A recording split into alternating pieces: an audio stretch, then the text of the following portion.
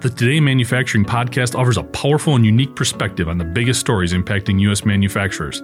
Anna Wells, David Manti, and Jeff Ranke apply their experience as editors of industry-leading brands Manufacturing.net and Industrial Equipment News in providing in-depth analysis of the latest headlines. Their insight, along with a mix of humor and human interest, makes Today in Manufacturing a go-to source. Keep pace with supply chain challenges, electric vehicle developments, labor struggles, robotics, and more by listening, downloading, and subscribing to the Today in Manufacturing podcast.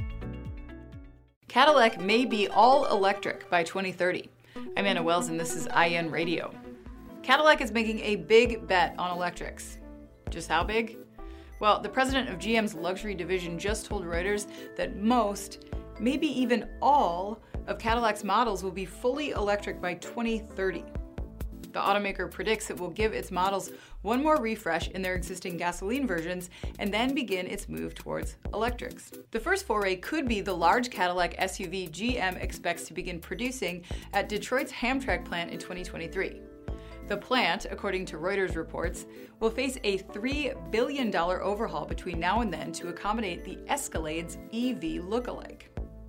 A compact electric SUV is also in the works, with Cadillac planning to kick off again in 2023.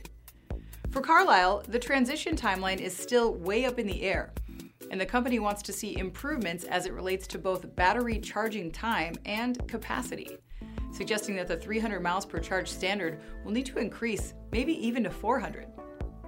And that's not the only notable change we'll see from Caddy. The automaker says it will begin modifying the way it names its vehicles, shifting from number-letter combinations that, let's be honest, nobody can keep straight, to actual words. That's because, says Carlisle, Escalade is an awesome name. We agree. Much better than CT6. I'm Anna Wells, and this is IEN Radio.